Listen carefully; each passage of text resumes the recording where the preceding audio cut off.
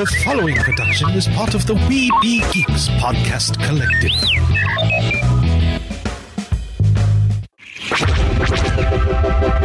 This podcast is part of the Red 5 Network. For more Red 5 Network podcasts, visit red5network.com.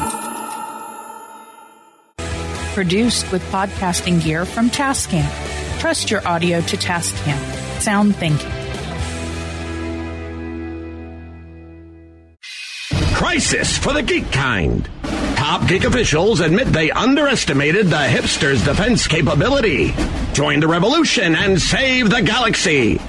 Geeks from all over the globe are joining up to fight for the future. They're doing their part. Are you? Want to know more? Join Weeby Geeks and the Geek Revolution and save the world. Service guarantees citizenship. Want to know more? Do not attempt to adjust your device. This is a streaming freedom audio bulletin. It cannot be traced, it cannot be stopped, and it is the only free voice left in the Geek Revolution. And welcome to another episode of Weeby Geeks. It is the Dashing Duo, Derek and myself, Mike. Hey, Derek, it's almost Halloween. Typically, we've had some great independent horror films lined up. But what was it? About 2 weeks ago, we had a crew from the movie Death Drop Gorgeous. Yeah. Very eye-opening experience for us, and a great film. But you know, I did it again just in time for Halloween. We have Christian Nielsen and Eric Tabak from Dashcam, and I will say it was a fun little film to watch. Definitely kept me on my toes. How are you guys doing? Doing well. Excited to be here. Good. I'm great. Thank you for having us. So Christian's director and producer. Eric is actor and producer on this. Eric, I believe you're the main characters or the main focus of the film, right? Yes. So, Derek, you got a chance to see it, right? Mm-hmm.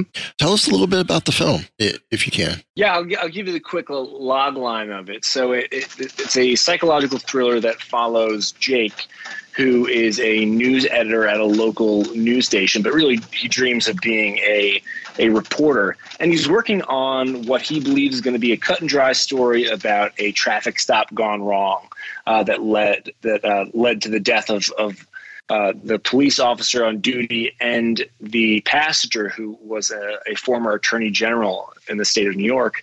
But both of them end up dead, and the main character, Jake, is accidentally sent footage that he's not supposed to have access to that tells a very different story than the one that's being projected in the news. And so he uses his skills as an editor to analyze the footage and investigate whether or not something might be afoot. And it's a tight thriller that is a mixture of the screen life genre that we've been seeing more and more of, but also your more conventional political thriller in the style of some of my favorite 1970s films. I also caught a little vibe of Enemy of the State. Gene Hackman, Will Smith in it as well. Yeah, that's a good call. So, what made you decide to go this direction, or what made y'all decide to go this direction with the film? Well, Eric and I had this absurd thing happen to us earlier in the summer. Actually, Eric, do you want to tell that story? Yeah, well, we became blockbuster producers. Basically, we created the #1 box office movie in America, June 2020, right? June 10th, 2020. June 10th, 2020. We had the #1 box office movie in America. We created a loophole. We basically figured out, mostly Christian figured out this specific loophole. I called Christian and said, hey, how do we make the #1 box office movie in America? Because no one's making big movies right now. No one's making money. And so Christian figured out this thing called forewalling. where he was like, we could rent a theater for almost nothing because of COVID and buy out every single seat. And then that money goes right back into our pocket. So if we have 5 showings of a movie, we can report 5 sold out screenings. And that's what we did. And then we reported those numbers to Box Office Mojo, IMDb, and to a few other websites. And then once they reported those numbers, we were officially the #1 box office movie in America. And then after a couple days, the different news outlets picked up the story. After the Washington Post, it was just like everywhere. And it was this crazy thing that everyone was talking about. And they were like, oh, look at these 2 guys trying to, break into Hollywood when they saw an opportunity. But the film that we made was mostly made for the stunt. And so then, we got some attention, and some producers came up to Christian and were like, hey, do you want to make a full feature-length film during this pandemic, and how would you make it, and what would the story be? And then Christian just wrote a script, and we went for it, and just, again, out of nowhere, just like with nothing, tried to make a movie and grab onto whatever opportunities came our way. Yeah, so that initial film was called Unsubscribe, and it was a true screen life film about a Zoom call. It was almost like if a Zoom call meets Rear Window. And like Eric said, that film was really made for the stunt. And so when producers reached out to us to say, hey, do you want to make a feature film version of that idea, I kind of counter pitched something that I thought was a stronger concept, and that was dash cam. So it was shot really still very early on in the pandemic. Really, SAG wasn't really sure how production guidelines and COVID protocols, what that even looked like. New York City was barely even handing out permits at that point. So we were really trying to figure out how do we make a movie as scrappy as it was in a time when production was really difficult to get off the ground. And that's also why the film is what it is, really. Is like we had these unique challenges, and so we were trying to figure out how do we build a story around that. So things like Jake, who Eric portrays, he's never seen with another actor on set because we weren't allowed to. And so that everyone he's interacting with is suddenly through the computer. Whenever we had to, all the aspects of the film that really build in that paranoia, we couldn't actually show those things because we couldn't have people on set. So it's all very audio heavy design, all because we were trying to figure out how do we tell a story that is as strong as possible and use some of these obstacles and use them almost as strengths. Okay. So it was very clever the way you did all that. And when you just mentioned all that, I was thinking of the way the movie ended.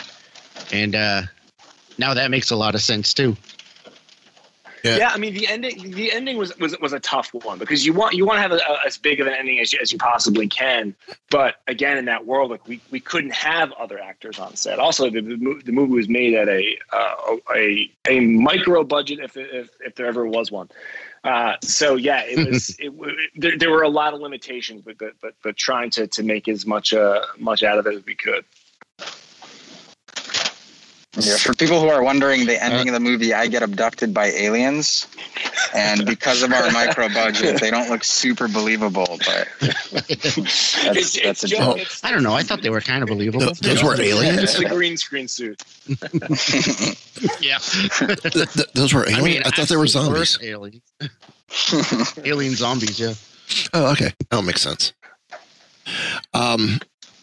I guess we'll just go ahead and ask now, how spoiler do y'all want to go with the film? Has it been released yet? Is it? Yeah, the film was released digitally October 19th. Okay. October 18th or 19th. And it's available on pretty much every paid streaming site that there is. We're on iTunes. We're on Vudu. Google Play, Microsoft, anywhere where you're able to rent or purchase your video content, you'll be able to find our film. Okay. So, how spoiler would y'all like to go with this? Do we want to keep some suspense, some mystery? I mean, you know your audience more than I do. I've seen it. I've seen the film. Oh, we've seen the film. But, yeah. So as far as we can go as deep into this as you'd like. Okay. I guess that's a pretty fair spoiler warning that we just gave. So and if people are sticking around past this, it's their own fault. Well, then I'll do this. Spoiler alert. Perfect. They've been warned. So, right, so when the aliens did show up at the end and you started dancing with them. Yeah. The choreography was actually the dance choreography was done by Derek Huff. So that we were really grateful that he was able to do this. He's a friend of mine, so he did it for no pay whatsoever. I love it. So I'm kind of curious, being an audio engineer myself and seeing, being somewhat familiar with Adobe Premiere that you were using.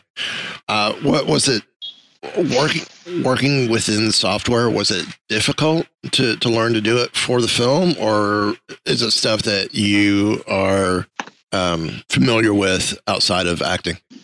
I'll let Eric take that one. Yeah. Wait. So. Sorry, I thought the question was for Christian at first, so now I need to reprogram my brain. What's interesting is that Eric wasn't doing any of that stuff. Eric was interacting with a blue screen for the entirety of the film. Oh. Okay. Yeah. There was nothing there. It was all imagination. But because I knew editing, editing is something I feel very, very comfortable with, and I've done it for so long. It was surprisingly easy to just envision exactly what was on the screen. I almost had photographic memory of what a Premiere layout looked like, and was able to just kind of act with that. Christian would guide me through it at sometimes and read through the stage directions and explain what was going on, and then I just had to kind of envision it. And then sometimes we would do completely silent takes where I was just going at my own pace. But it was really easy to kind of fall into that world. Yeah, I think I was impressed with how much I could imagine on a screen. And if any Marvel casting directors are out there, I think I could do a really good job imagining way bigger things. Well, I mean, what's great is that when Eric first saw the film, when he first saw the completed film, it was the first time that he was able to. And Christian's the one that froze. I thought he was just keeping us in suspense. I know. Well, I wonder if this is a part of the movie. This feels pretty eerie. Maybe he's. It's he's back. Oh, there he is. Sorry. I'm gonna turn my video off here just to get a stronger connection. But yeah, Eric never even got to see what the realized story looks like until it all came together, and you could up until that point, I think he was just kind of blindly trusting that I had a vision for it. Well, in that case, I have to say, Eric, I had you no really idea, did a good job by the way. Thank you. I mean, I had no idea what Christian's vision was. He could have been putting anything on that screen. In the end, I could have watched that movie and it could have been absolutely anything. So I'm glad that it was just Premiere and that it all worked. Yeah, I found it very believable. I never would have guessed that that's how you shot it. See, I was on there. I felt like y'all were doing it real time and be able to have that scenario. Well, okay, we could go back, restep the process. Yeah, no, not at all. Even the conversations, all those FaceTime conversations, some of those conversations didn't even happen live. Whenever whenever the character Jake is talking to his boss, Tim Webb, those were filmed on completely different days. So they were actually never actually interacting with each other. It was all built to appear that way. Movie magic. Yeah. I love it. That's awesome. We it's weird. You're third or fourth film that we've talked to that has been filmed in the early part of the pandemic. Oh yeah, the pandemic, yeah. And it's wild on how each film had a different approach and different set on how they were going to do things. Yeah, it's very interesting. So, one, I don't remember the name of the film. It was last year. They did it where the entire film was shot with the two actors communicating through Skype or FaceTime and whatnot. So I found it interesting with this approach. A lot of blue screen, a lot of filling in afterwards. Is that more of the restrictions that New York imposed on you guys? Well, I mean, at that point, it was really just it was more of just the safety measures that everyone was taking. It wasn't so much that the state of New York was saying you can't have people in each other's space. I think it was everybody's own comfort level of what they were willing to participate in. So we were lucky to have Larry Fessenden. He portrays the Attorney General character whose death really is the inciting incident for much of the story. When he was down to be in the film, but he had just said, like, I don't want to have to be interacting with other people. So his character never leaves the car. We were able to mic and pre-light the interior of the car. And so that we were never going to be in his space, and we're able to film that in the safest way possible. This was really early on, and everyone, including us, safety was top of mind.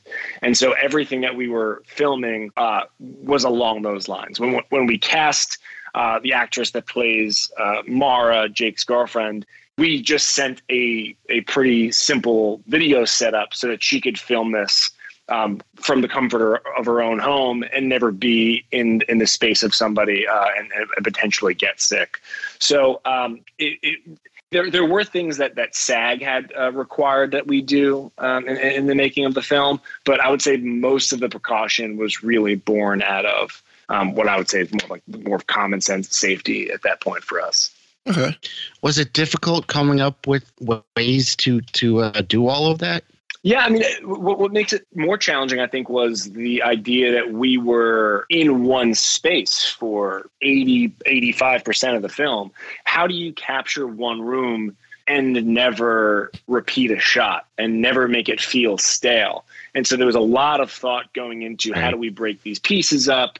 That's when we started working in those bathroom scenes, and some of that was improvised by Eric. But yeah, it was all about how do we keep this fresh, and how do we have a movie that is with one character in one room that doesn't feel repetitive. And while it was a challenge, I really credit Eric for really being able to have his performance kind of float that concept by. But yeah, there definitely were challenges. Yeah, I would say you did a successful job too. The movie is very, very gripping. I found myself even watching the parts with the editing and everything and piecing the puzzle together. I was very, very, very interested, very, very into the movie. I mean, that's great to hear. What we've been joking is that if people didn't enjoy the suspense, they at least learned how to sync sounds in Adobe Premiere. I suppose so. Yeah. Dashcam presents 3 YouTube tutorials on Adobe Premiere. Exactly. And to be honest, I didn't know how to do multicam editing until my editor showed me that sequence, and I was like, oh, that's how you do multicam stuff. That was cool. That was cool to see. Being an audio guy, it was something I never thought of. So I may need to get Adobe Premiere to edit some of our YouTube videos for the future. Yeah, they should really be our sponsor of our film. I feel like at this point we've given them so many plugs. What was one of the hardest things to do filming during the pandemic? Eric, you want to take that one?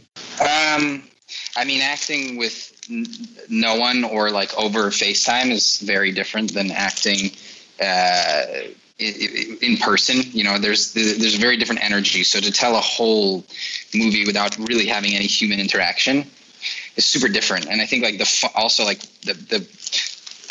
mean, if you study Meisner or any of these things, it's all about like really like playing off of other people's energies and all that. And it's really dulled down when you're doing things over FaceTime and stuff like that. And so you really have to like overcompensate and try and like gain inspiration and energy from places other than the other actors sometimes.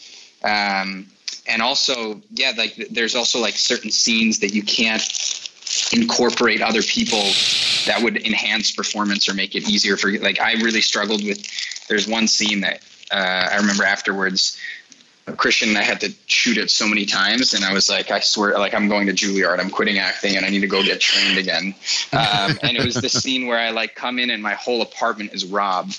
And like, there's nothing to play off. It's hard to play off of that because it's not like there's people or like it's not a visible threat. It's like a post process, and that comes from not being able to have like, you know, a scene where I'm actually threatened or I see some person or something like that. It's very much like we had to go abstract with it.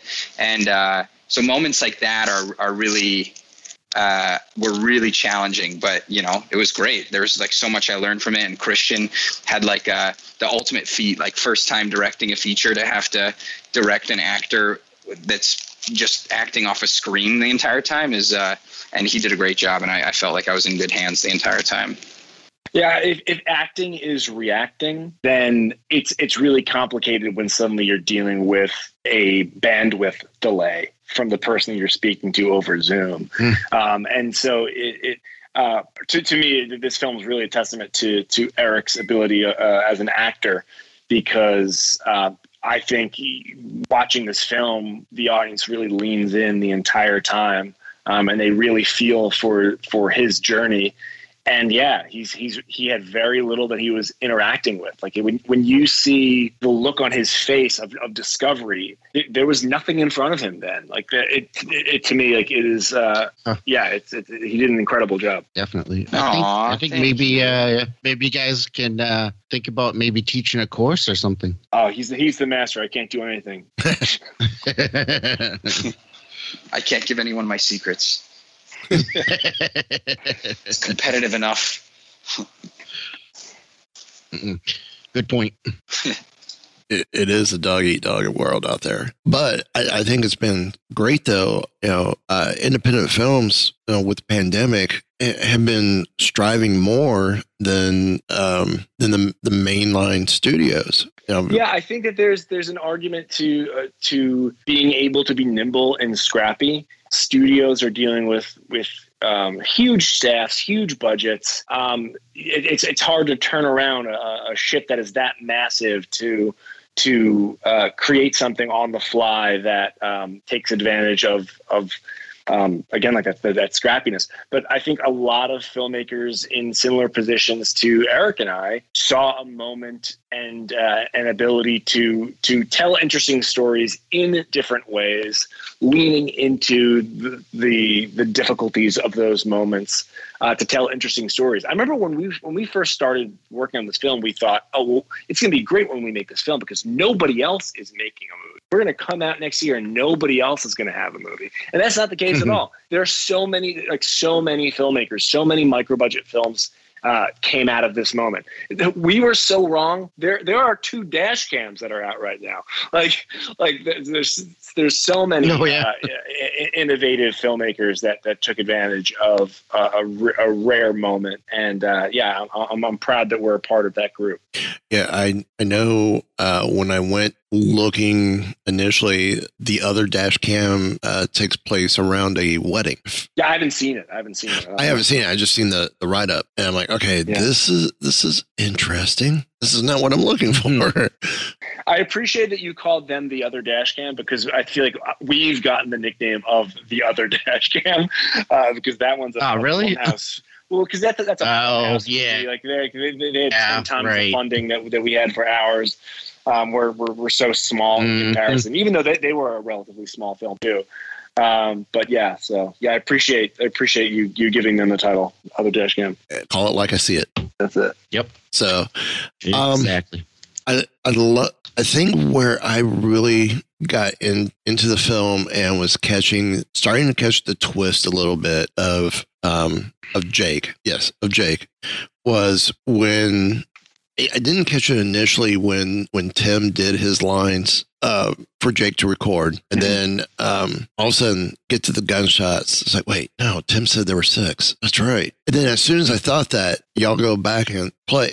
It's Jake playing. There were 6 shots, but the video shows 5. Yeah. So I figured, okay, where's that 6th shot? Are we going potentially, as y'all were thinking, sniper with maybe a silencer where from a distance you wouldn't have heard it, type scenario. And then all of a sudden you pull up the autopsy photos with the 8. I'm like, okay, I'm really hooked into this potential conspiracy theories going on. And y'all set up and sold that well. Thank you. Yeah, it was all about building up that tension and giving the audience little pieces of information, and some pieces that don't even add up. I think was important to us. When we were first working on the film, I kept on describing it to the actors as it's a story where sometimes our expectations of reality can cloud that reality. And an example being when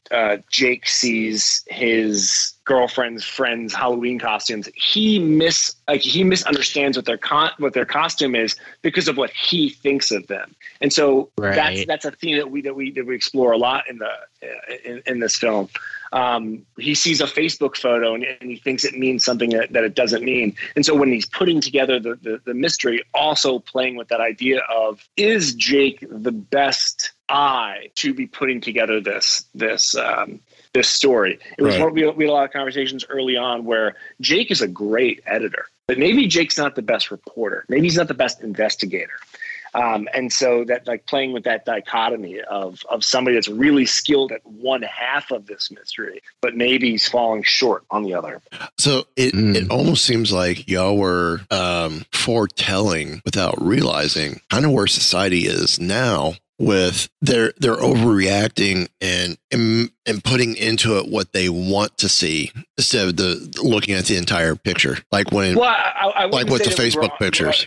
Yeah, I wouldn't say that we were unaware of that. I feel like we were extremely aware of that. What we weren't aware of is, like, the week that the film came out, the real governor of New York was accused of a bunch of crimes. And so it's like those were the coincidences that we didn't foresee. Like we always knew we were telling a story about the media having its own narrative and people creating stories and making stories that fits their own agenda or their own narrative. What we didn't know was how relevant some other pieces would be when we were making it. Well, so you didn't have any black SUVs following you, did you? Oh, no. Well, Eric is in an Uber, so. Yeah, yes. And he said, that's true. Pre-show, he said he did one interview where he was in 3 different locations. So is there something we should know, Eric? I'm now out of an Uber and currently getting dressed up as Freddie Mercury to go to a Halloween event. Ah, very cool. Nice. If anyone watches this movie and they're like, "Oh, I didn't know Rami Malek did this," then there you go. Yeah, there is a new movie Rami Malek did called Dash Cam. You should go check it out. Is that legal to say? I don't know. That's not true. Hey, that's a good question. A Rami Malek lookalike. There we go. That works. There we go. Yeah. All right. So I did want to say, without spoiling anything at the end, when I was watching the movie and I was sitting there trying to think, I'm like, I don't know how this is going to end. I don't know what's going to happen. And then, so I was pleasantly surprised with the way it ended. Because I like sometimes in my movies, I like, let's say, darker endings. So I really enjoyed the way you end. Thank you. I mean, one of the things that I wanted to do in this story, also, like, I didn't ever want to see Jake with another person in the same shot. That was a goal of ours when we first set out to tell the story. We wanted it to really only be Jake that we're ever with. And so even when you play by those rules, it really does limit how a story like that could end. But I also kind of felt like in the time that we were making this film, it definitely, at least for me, there was a sense of sometimes it just doesn't work out. Sometimes, no matter how hard you wish something's gonna happen, you just get stuck, and we don't all get a happy ending, and so yeah, that was a part of it. And so some people have complained that maybe the ending was a bit abrupt. but for me, like that felt appropriate for a movie like that. That when you get stomped out hard and you get stomped out quick. Yeah. Oh yeah, definitely. I agree. I had no problems with the ending. For me, I found it interesting. We starting to see, like we talked about earlier with the Facebook pictures and how Jake reacts to that. And it's making his girlfriend question, am I really with the right guy at this point? To the way he's going beyond being an editor and now dreaming of trying to steal the story from Tim to make it his own, to get his big break, and maybe be a double threat where I could do the story and edit it myself, type scenario, to how the more he gets into it, the more he's like starting to crack or starting to almost go Shining-esque, so to speak, where he's starting to see his own things within it. Yeah, it's interesting. And then the ending just comes right back to, I think we talked about a little like enemy of the state type vibes, like, but in reverse, where the good guy doesn't necessarily come out so good in the end. Yeah. And I loved it. It's like all of a sudden Tim's changing his story, and then we hit like in other news, we have this. Yeah. And I loved that whole twist. And I also love that the report didn't specifically come out and say it. So you're under the assumption of what happened, but you don't actually have the facts to back that up. We know you're playing the same game that Jake was playing. I have very limited information. I'm going to make an assumption about what that means. Yeah, right. That was good. That was really good. Now I think when we see Jake go to the hanging tree and he gets his final discovery, and in that moment there when we see him crack, I think that tells it all and makes some people say the climax may be a little earlier in the film. I think that was the climatic part. I loved how it's so near the end that it keeps you involved and enthralled a lot longer into a film than most psychological thrillers do. And I love that aspect. Yeah, thank you. I'm glad you connected with it. So, silly question. Any chance of a sequel? Just kidding. Any chance of a sequel? You know what? We have. I don't know if it would be a sequel, but we are talking about. Is this the last we'll see of Jake? But I don't know. It's a little too early to tell. Ooh, it does put an interesting thought. Maybe see now here we go pulling a Jake. Maybe there's a full black ops scenario, and the body is a fake body just to throw people off. And now Jake's working for whoever sent him the videos he wasn't supposed to see, and he's working. Yeah, maybe, and he's working for them. Maybe you should help us write it. I'm down for that. I'll start training now. I'd love to do a little Black Ops work. Get recruited into some crazy missions. He's so bad at it. I'd practice my Black Ops missions in the mirror. Yeah. Yeah. Now, is that your rearview mirror or is that compact mirror? We stumped him. What's been the critics' response to the film so far? The response that we got has actually been quite positive. We really didn't know when we released the film. The nature of how we shot it, there were so few eyes on the film until it got released. And yeah, critics have been really kind. I think they really connected to what we were doing. They saw the story we were looking to tell, and I think they recognized that maybe we did a good job pulling it off.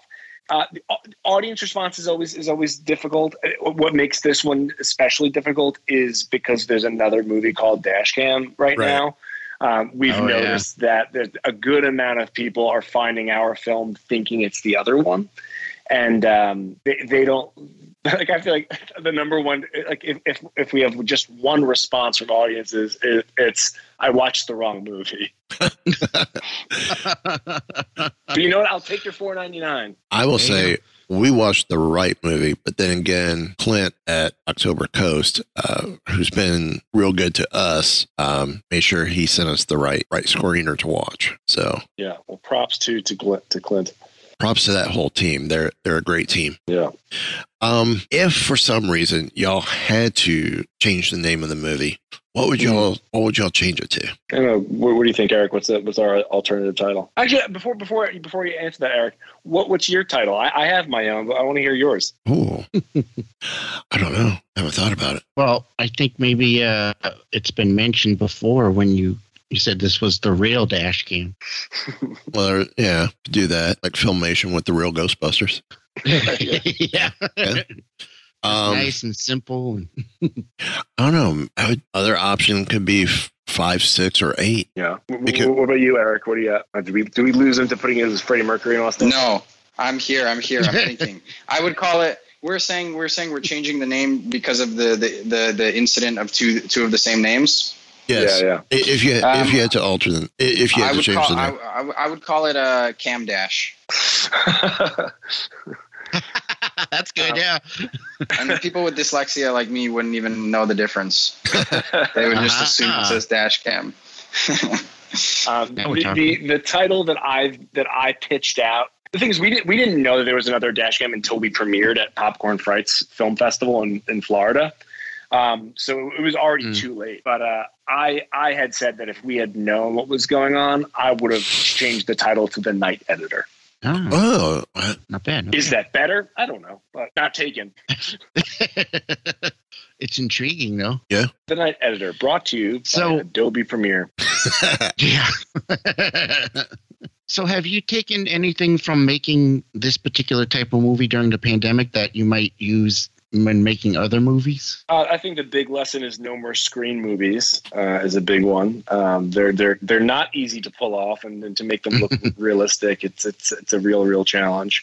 But for me, I mean, Eric and I. Although to cut in, you did an incredible job, in the editors and the whole team, because everyone I've watched the movie with has been like, this. It's insane how believable the screen and the whole like interface is. That like it really does feel when you're watching it like you're on a computer. So like even though that is a insanely challenging and frustrating process, like I think you did achieve it very well.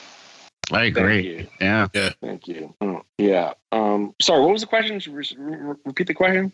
Did you learn anything doing this? Yeah, I mean, it's not so much about this film, but when Eric and I made Unsubscribed, the short film that was the #1 movie in the U.S., no one got to see that film in theaters. Like, even though we had rented out a theater and like we sold out 5 screenings, it was because we bought all the tickets. And this film too, we've played in a lot of film festivals. Most of them were virtual.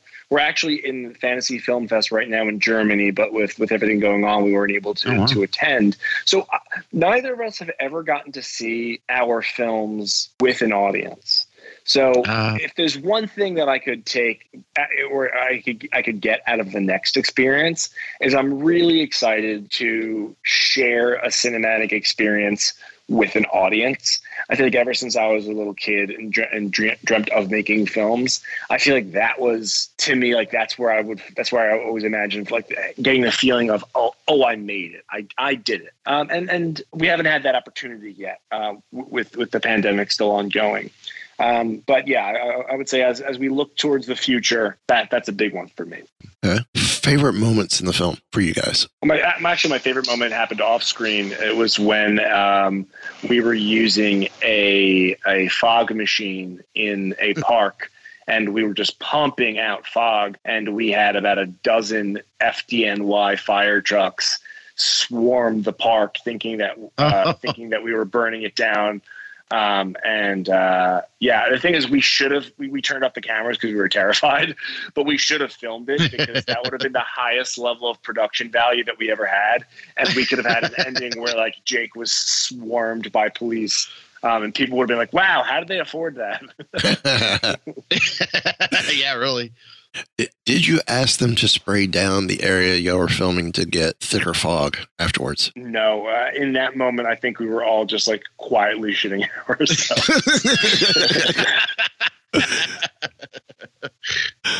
That's understandable. My favorite moment, and then I got to run because my real girlfriend, not Georgia, not the girlfriend from the movie, my real girlfriend is staring at me, asking when we're going to go do this Halloween event. But you guys have been great before I do answer this and go, like, this has been so fun. My favorite moment was actually, I think this was like the first day on set. It was that mirror scene where I freak out because everything is in shambles and I'd lost my story. And Christian just told me to just like start improvising, and we just rolled for, I don't know what, like 20 minutes or 10 minutes. Yeah. I don't know how long. To me, it felt like an hour. And I'm just staring at this mirror and saying nonsense and like freaking out. And I remember being like, that was the first time I like felt like I had discovered like a little bit of that character, because at the time I still like wasn't sure what we were doing and we were playing around. And so I felt like that was really fun for me. And like Christian giving me that freedom to just like be in this bathroom and like, do whatever and see what happens without any pressure was really, really great. But the best part was that I discovered during that experience that I'm actually a terrible sound guy. Because this was an extreme indie project, I was also doing sound. Like I was making sure my mic was rolling and that I was cutting and that, we were doing all that. And I'm pretty sure I never rolled on that like 20-minute improv scenes. So like days later, Christian was like, yeah, that audio does not exist. But somehow I don't know how that we recovered that audio. The camera audio. Yeah, just the scratch audio. Yeah. Crazy. So, oh, wow. Well, don't hire me as a sound guy. That was a good scene. If you ever need audio tips, you know where to call a guy. Oh, I will. Yeah. I will. Thank you guys so much. I'm gonna mute myself and potentially disappear. But I would love to. Thanks for coming on. I was gonna say, before you go, where can people find you online? Everywhere. You just type in Eric Tabach, Tabach, Eric with a C, and you guys can find me anywhere on the internet. Awesome. Great. Amazing. Thank you guys. Oh, thank you. Thank you. You still got me. Okay, so now that Eric's gone, oh no, you can tell the truth about how bad he was. I'll tell the truth. Yeah. Honestly, when I think of like the nicest parts of making this film, it really is making the film with Eric. Really was a special experience. I feel like he and I, previous to our experience with that film, Unsubscribed, we were both working on much bigger projects independently. I had been spending about the last 3 years working on an independent film that we had fully financed. We had an incredible cast of like A-list actors from TV and film that were going to be in that. Eric had just gotten his own like reality series picked up somewhere, and when COVID happened, both of those projects just evaporated. And we were upset and creatively frustrated. You put so much work into evolving yourself creatively, and for something to happen that's completely out of all of our control, and just kind of erase all the work that you had done. It really was. I mean, there was a lot devastating about the last 20 months, and I don't want to ignore that. But we found ourselves in a place where we felt like we had no control, and that maybe we didn't really know what our futures were in them. And he and I had an absurd idea about how we could get some media attention by making a silly zero budget horror film be the #1 movie in the U.S. It worked somehow. Then producers reached out to us wanting us to make a bigger film, and then we did, and now we're having conversations about future works. And when I think of this project, I think I'll always think of how Eric and I, who and we've been friends for years now, how we made a lot out of literally nothing. And it really just took the universe challenging us for us to kind of push back and clear our own path. Well, I think it's actually a good story too, that after going through something so devastating like that, you turned it around and made something good out of it. Yeah, I mean that was the aim. That was the aim, and it not to say it's been easy. It hasn't. To get a micro budget film like ours to come together, it's not a small feat, and it takes a lot of people donating their time and donating their services to get something like that off the ground. But here we are. I just like the whole story beforehand, before coming up with Dashcam, that you guys just wanted to, whether it was a stunt or not, just the initiative of let's get this out in the theaters and let's see what numbers we get and report it and see where it goes. Because this sounds like almost an independent filmmaker's dream of being discovered. Yeah. Yeah, You I mean, we were lucky, like and also we could have done that and no one could have cared. But we got an article in the Washington Post, and then literally the next day, literally the next day, the story was in every country that has entertainment news.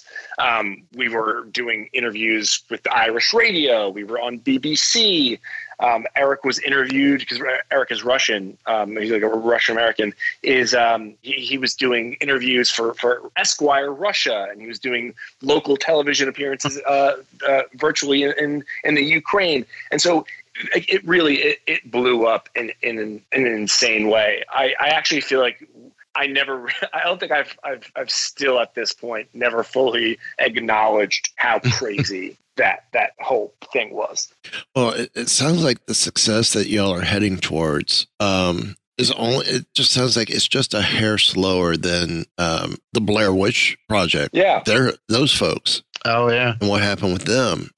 Except the only thing they didn't have going for them that you guys had, to seize an opportunity is y'all had the pandemic. Yeah. And just that just opened an opportunity for y'all to go, even jokingly, as you were saying, let's go have the number one film in the box office, especially when there aren't many theaters open at all. Yeah. I think maybe that story might actually make a good movie in itself, actually. Yeah. So if any producers want to make a life story for us, we're down. We're cheap. and they got to include all the different podcast interviews y'all have had. So yeah, of course. That's what I like about you, Mike. You always got an angle. Hey, I try. Guys, look where it got them. Yes, exactly. So I've learned from our guests about how to play the angle. Just try and get that step ahead. How have y'all? You mentioned film festivals earlier. How have y'all been doing in the film festivals? I mean, it's a small film. We also, the timing of when we completed this film, we had missed the cutoff of a lot of the big ones. So we weren't able to get into like the Sundances with the South by Southwests just because of when we completed the film. But we had our world premiere at Popcorn Frights Film Festival in Miami. It was virtual, but it was a great experience nonetheless. We were, I think this last week, we were in Terror on the Bay in Canada. Okay. We are at Fantasy Film Fest right now in Germany. We're going to be in the Soho Film Festival in London, I believe, next month. The film's not released yet in the UK, but that'll be happening later in the winter. And at this point, we're not. I don't believe we have any distributors in Europe, so we might do a few more festivals in that region to build up some hype around the story. Okay, nice. I know. For us, we've entered our podcast in a couple film festivals that have had podcast tracks. And one's the Los Angeles Motion Picture Film Festival. Yeah, and they're on Film Freeway. Okay, where you can find them. I would say they may be a good avenue. I think it's another Film virtual. Is great. Yeah, Film Freeway is great for finding those. So what's the next project for you and Eric together? We have a few things. Probably too early to announce anything, but we're currently talking about teaming up again in January to see if we can get another project off the ground at sometime in 2022. I would say it's not as much of a thriller as the idea that we're talking about. Hopefully, it's a bigger scaled story, and that will be hopefully emerging out of the pandemic, so we're able to have more than one character on screen at the same time and enjoy the film with other people. But beyond that, I can't say too much. Okay. Good. That'll be something for us to look forward to. Yeah. When filming, did you have to do a lot of reporting back to SAG about what y'all were doing for safety precautions? We had to do it ahead of time. I had to explain like what type of ventilation the apartment that we were filming within had. We had to have a COVID nurse on set to make sure that we were doing everything the way that it was supposed to be run. And like for us, our crew was sometimes 2 people or 3 people. And so by having other people on set, it actually felt like it was almost it almost felt like it was going against what we should be doing. I was like, shouldn't we be having less people on set, not more? But there were definitely problems. We also had to get tested every 2 days. So yeah, there were a few requirements that we had there. Okay. And that sort of thing, unfortunately, cuts into your budget too, doesn't it? Yeah, I mean, we had a lot of people that donated a lot of their time and services. I don't think you can make a film that's good. of this size and this budget without some kind people. And if you look at our credits, there's more names in the special thanks than there are in the cast and crew. Makes sense. Yeah. Biggest takeaway from the film for you guys, especially making it during the pandemic? Biggest takeaway, that you shouldn't let your limitations be limitations. That how can your limitations strengthen the thing that you're working on? I think approaching challenges that we had in that way. I mean, we had luck with some of those more than others, but I feel like whenever we approached a problem thinking like how do we make this limitation a strength, all of those moments only made scenes better. Okay. I like that. Yeah.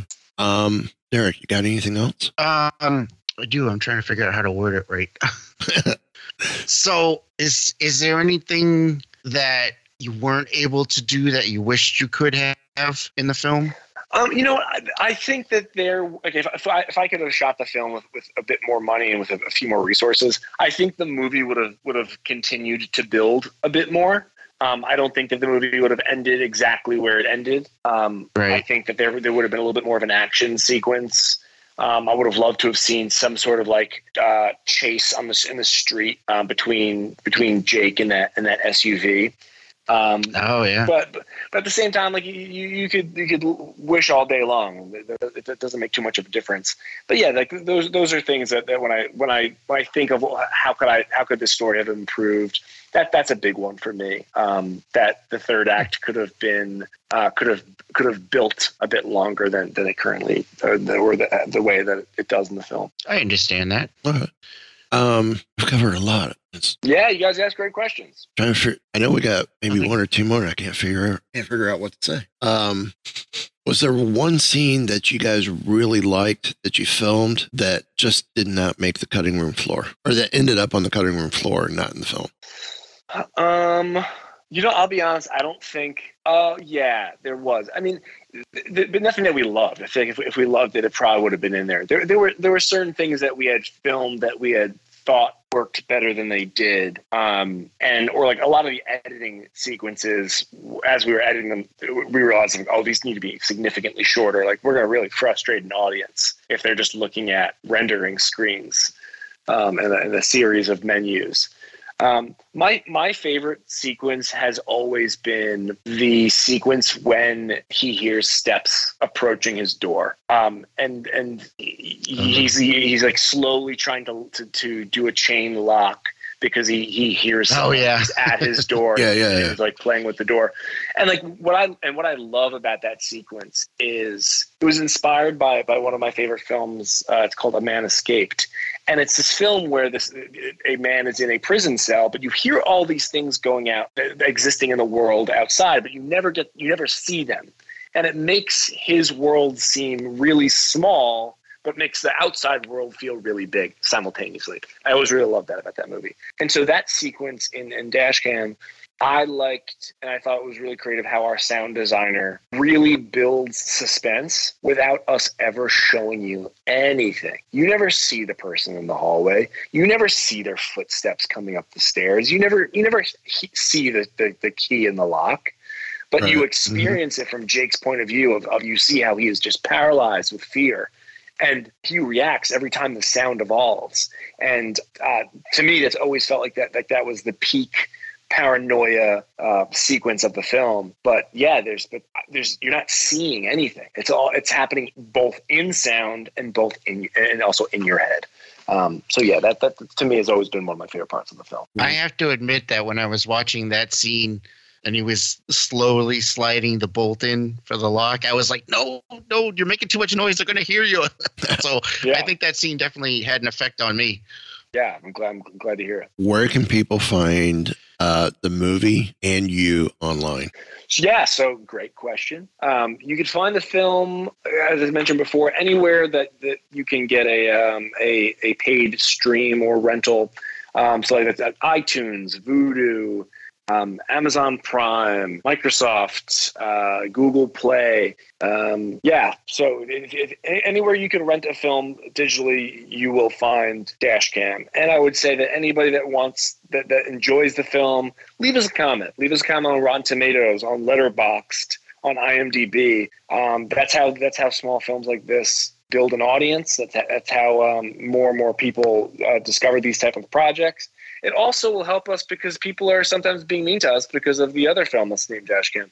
And the other Dashcam. You'll right a wrong by leaving us a comment. And as far as finding me, my handle across pretty much everything is Xgen Nilsson, like Xgen, I would say it's like Xmas with Christmas, Xgen to Christian. But Xgen Nilsson, you'll find me on Twitter, on Instagram, pretty much everywhere. Excellent. Well, thank you for joining us. Thank you again to Eric, who had cut out to go play Freddie Mercury with a quote unquote real girlfriend. She didn't come on air, so we don't know. Yeah, maybe it's just like in the film. Of course, we just. But thank you to Eric for coming on as well. Go check out the film. As Christian said, a lot of different streaming. Make sure it's the real Dashcam and not the other Dashcam. So on that note, from Eric, Christian, Derek, and myself, I had the quote from before. Always remember that a day without anything geekdom is a day worth sleeping through.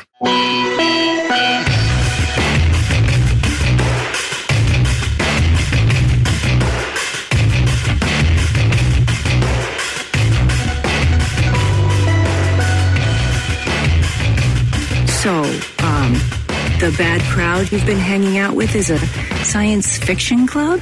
This has been a Weeby Geeks production.